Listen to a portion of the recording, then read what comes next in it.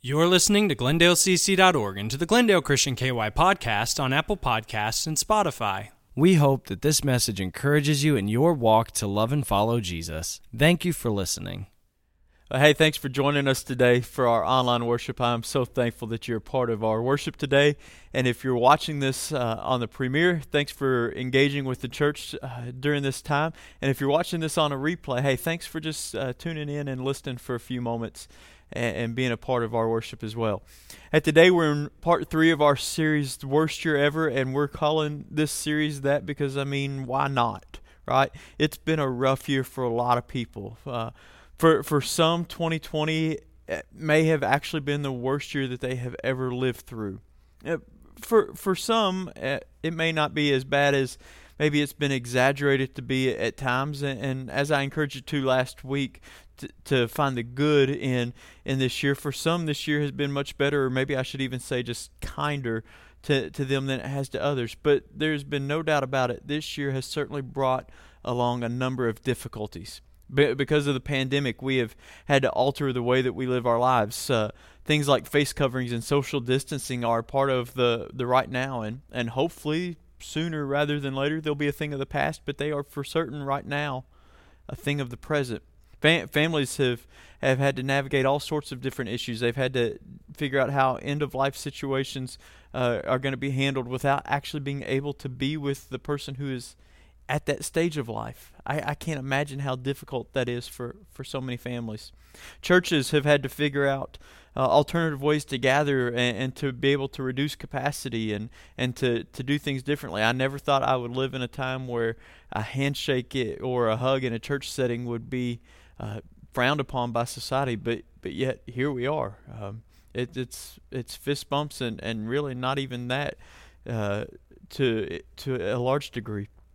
Schools are having to navigate all kinds of issues like non-traditional instruction and students having the capability to access that non-traditional instruction, and teachers are having to become tech experts just to teach fundamental classes.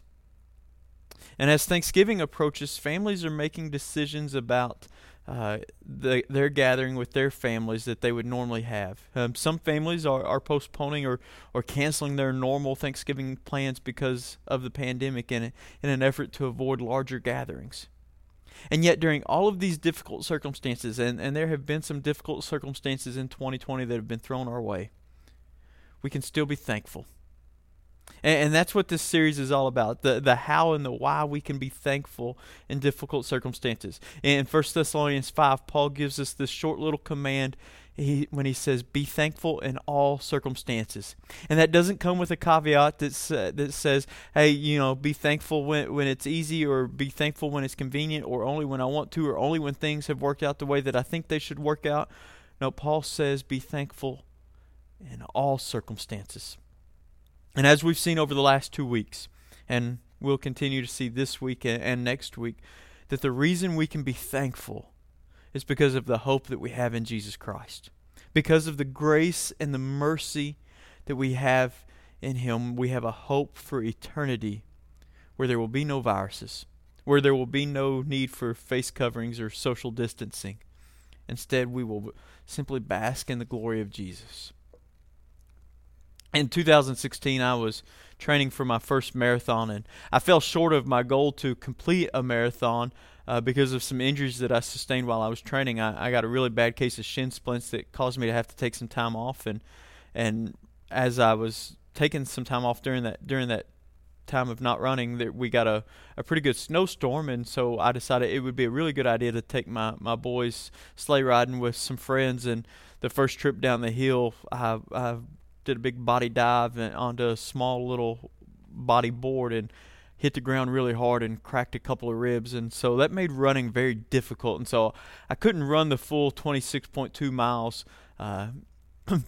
which was really only about 6 weeks after the sleigh riding incident. Instead, I ended up running the half marathon that year, which is still 13.1 miles, and it's still on my bucket list of things to do to complete a marathon, mainly because my wife just finished her first marathon in 2019, and that competitiveness in me Well, it just can't handle that she has done that and I haven't. And so it's on my list, and maybe I'll accomplish that in 2021. Who knows?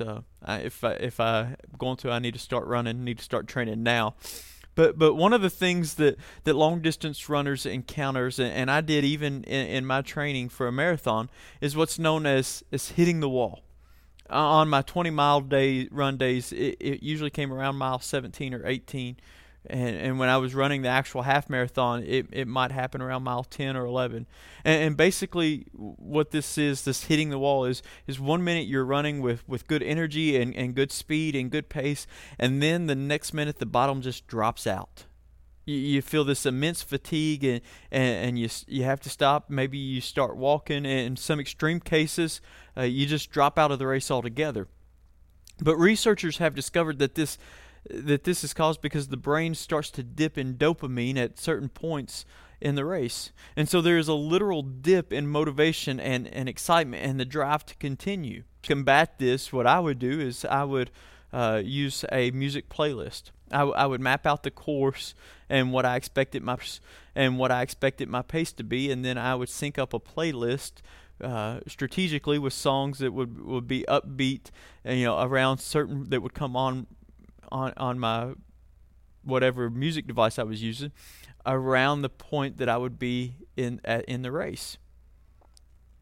And so it would just kind of help you give that extra boost, that encouragement that you needed, that energy to just keep going.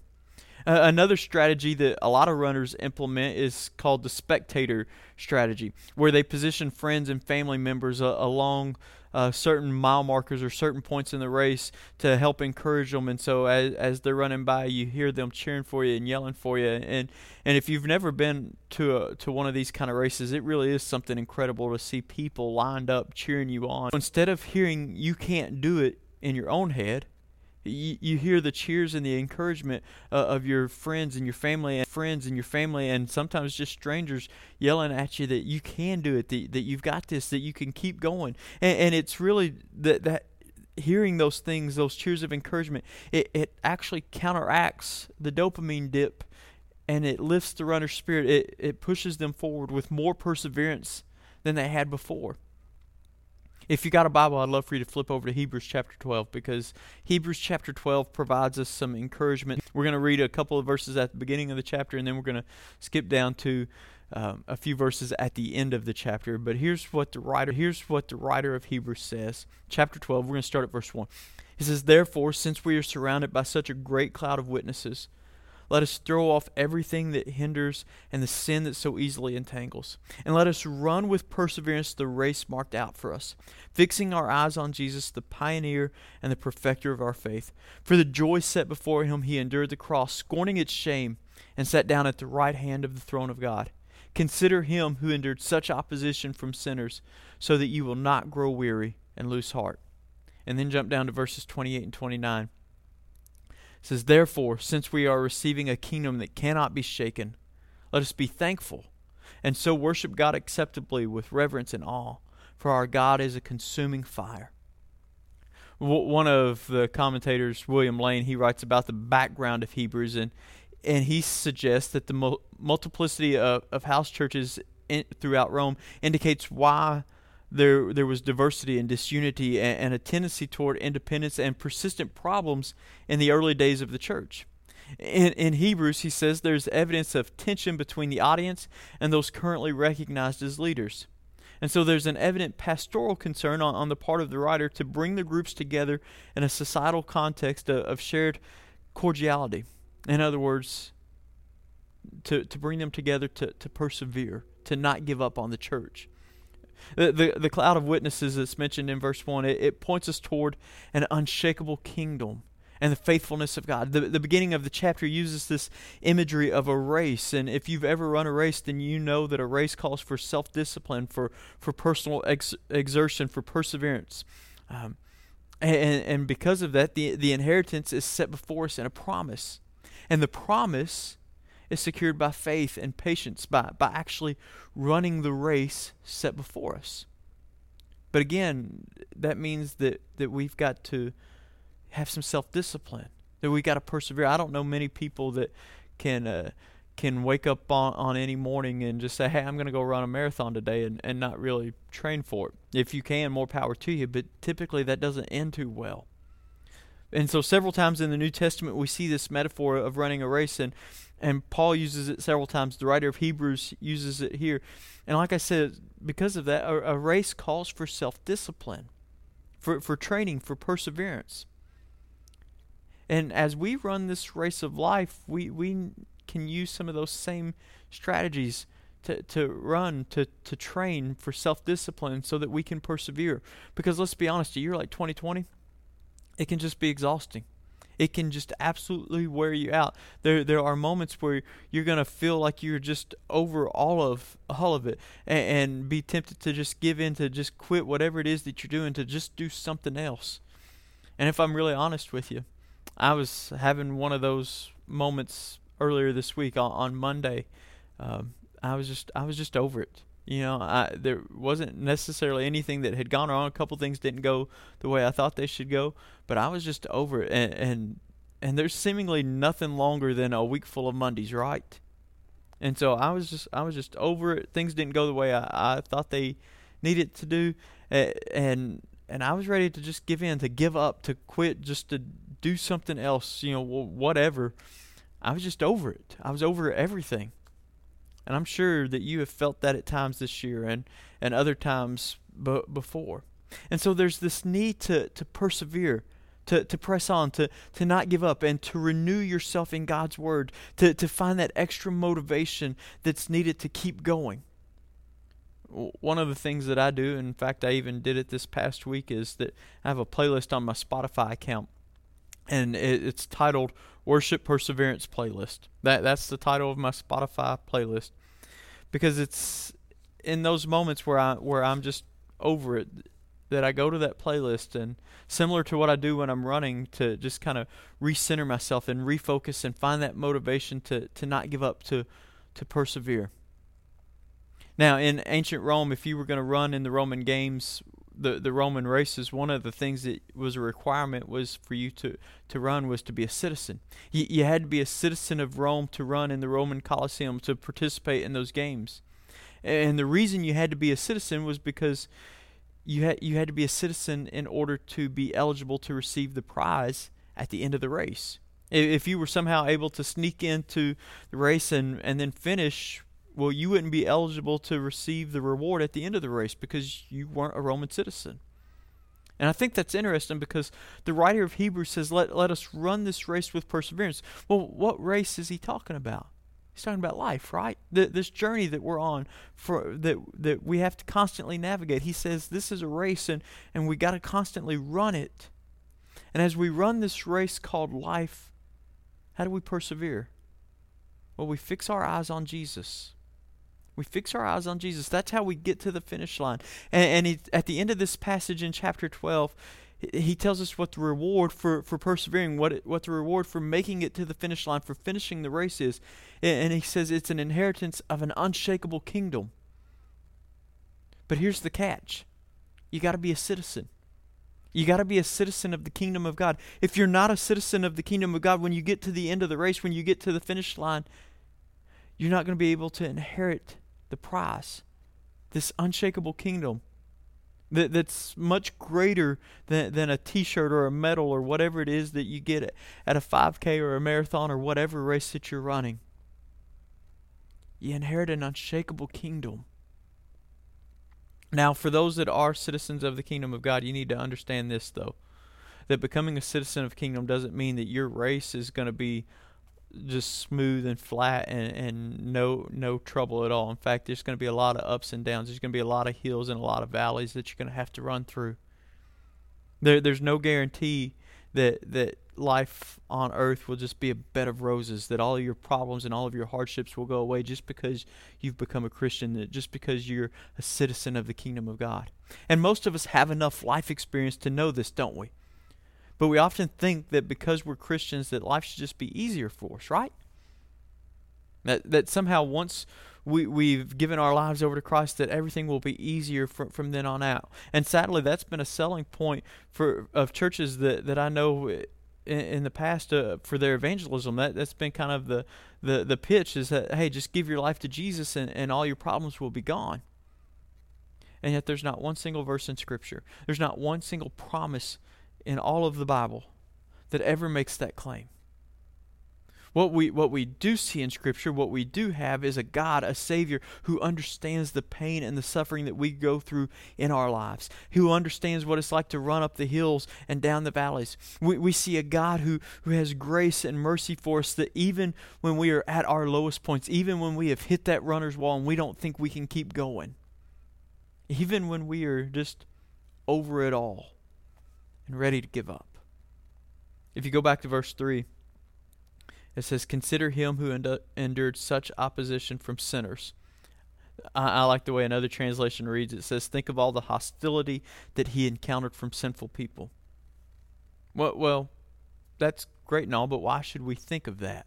Why should we think about all the things that Jesus went through? Well, here's why. The rest of that verse tells us, so that you will not grow weary and lose heart.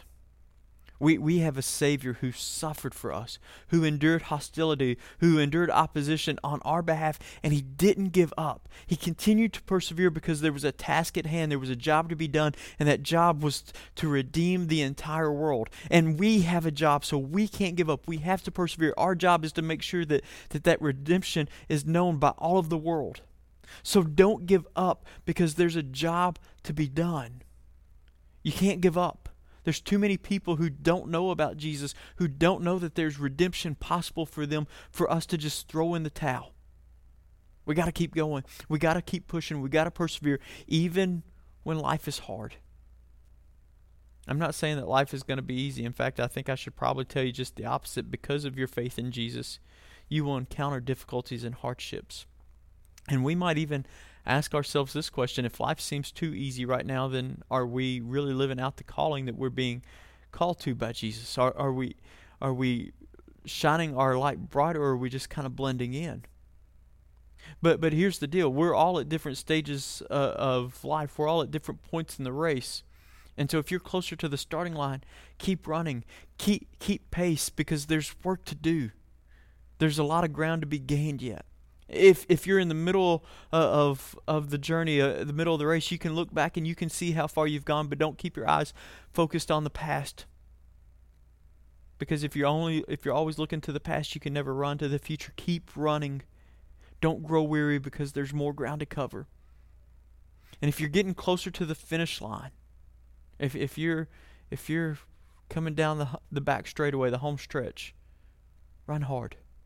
Run hard. Finish strong. Don't finish feeling like you could do more, that you should have done more. Finish worn out with nothing left, that you're ready to receive the prize. If you're an older Christian, a more experienced Christian, maybe one that's closer to the finish line, I want to speak to you for just a moment. And I want you to hear this with love. I don't want you to hear me condemning you or coming down on you or anything like that. This is not what that's about. I want you to hear this as an encouragement. You got to finish strong. If you're at the end of the race, you're toward the finish line. What you do now will impact the legacy that you leave. So finish strong. Finish strong. Don't give up. Don't finish feeling like there was more that you could have done. Don't just coast and kind of coast through the finish line. No. Sprint. Finish strong. There's this mentality in the church that is very pervasive in the church, especially among older Christians, that and this is kind of what they think, and I'm just going to be honest with you, it drives me nuts. It drives me crazy when older Christians with this mentality think, well, I've done my time. It's time for somebody else to step in and do it. And I just want to say, if that's your mentality, if that's what you think, I want to encourage you to change your perspective. Because there is a sense in which you have done a lot, and nobody's expecting you to continue to do the same things that you did 20, 30, 40 years ago. If you're 60, 70, 80 years old, nobody's expecting you to be out in the church parking lot paving the parking lot. I get it. Your roles and responsibilities change. But don't think that you can just coast. Because what you're doing now will impact your legacy more. We always remember the last thing, right? So finish strong, finish worn out, finish with nothing left in the tank, because the last thing me or you, either one of us, wants is for us to get to heaven and to have to tell Jesus or Peter or whoever it is that's going to greet us there at the entrance to heaven and say and think, I could have done more. I could have done more. In fact, if you're an older Christian, an experienced Christian, you should really be at that point in your life where you've got the faith that can move mountains. You don't have to do so much of the physical work anymore because your faith can move mountains. So finish strong. Run toward the finish line with nothing left. Leave it all out on the course. Finish worn out. I remember the first 5K I ever ran. And I'll tell you, I wasn't in real good cardio shape. I had been running a mile here and a mile there, but not really anything consistent, and certainly nothing at a competition level. And so there was this 5K in the town we were living in, so I decided I would sign up and run this race. And I mean, it's 3 miles. How tough can it be, right? So I signed up, and on race day, there was some adrenaline flowing, and my competitiveness certainly didn't factor in for the lack of training. If you've never been to a race, like, a 5K or a half marathon or a marathon or whatever, I mean, there's some adrenaline going among the runners so mine was certainly pumping, and again, my competitiveness didn't factor in for the fact that I hadn't really trained. And so the gun went off, and I just shot out of there like a cannon. I took off, and I went way too fast, way too hard, way too early. And about a mile in, I was not in good shape. I had run a mile pretty fast, but I just didn't have much left in the tank. But I had determined beforehand that I wasn't going to walk. That even if it was just barely above a walk, I was going to keep going. I wasn't going to walk.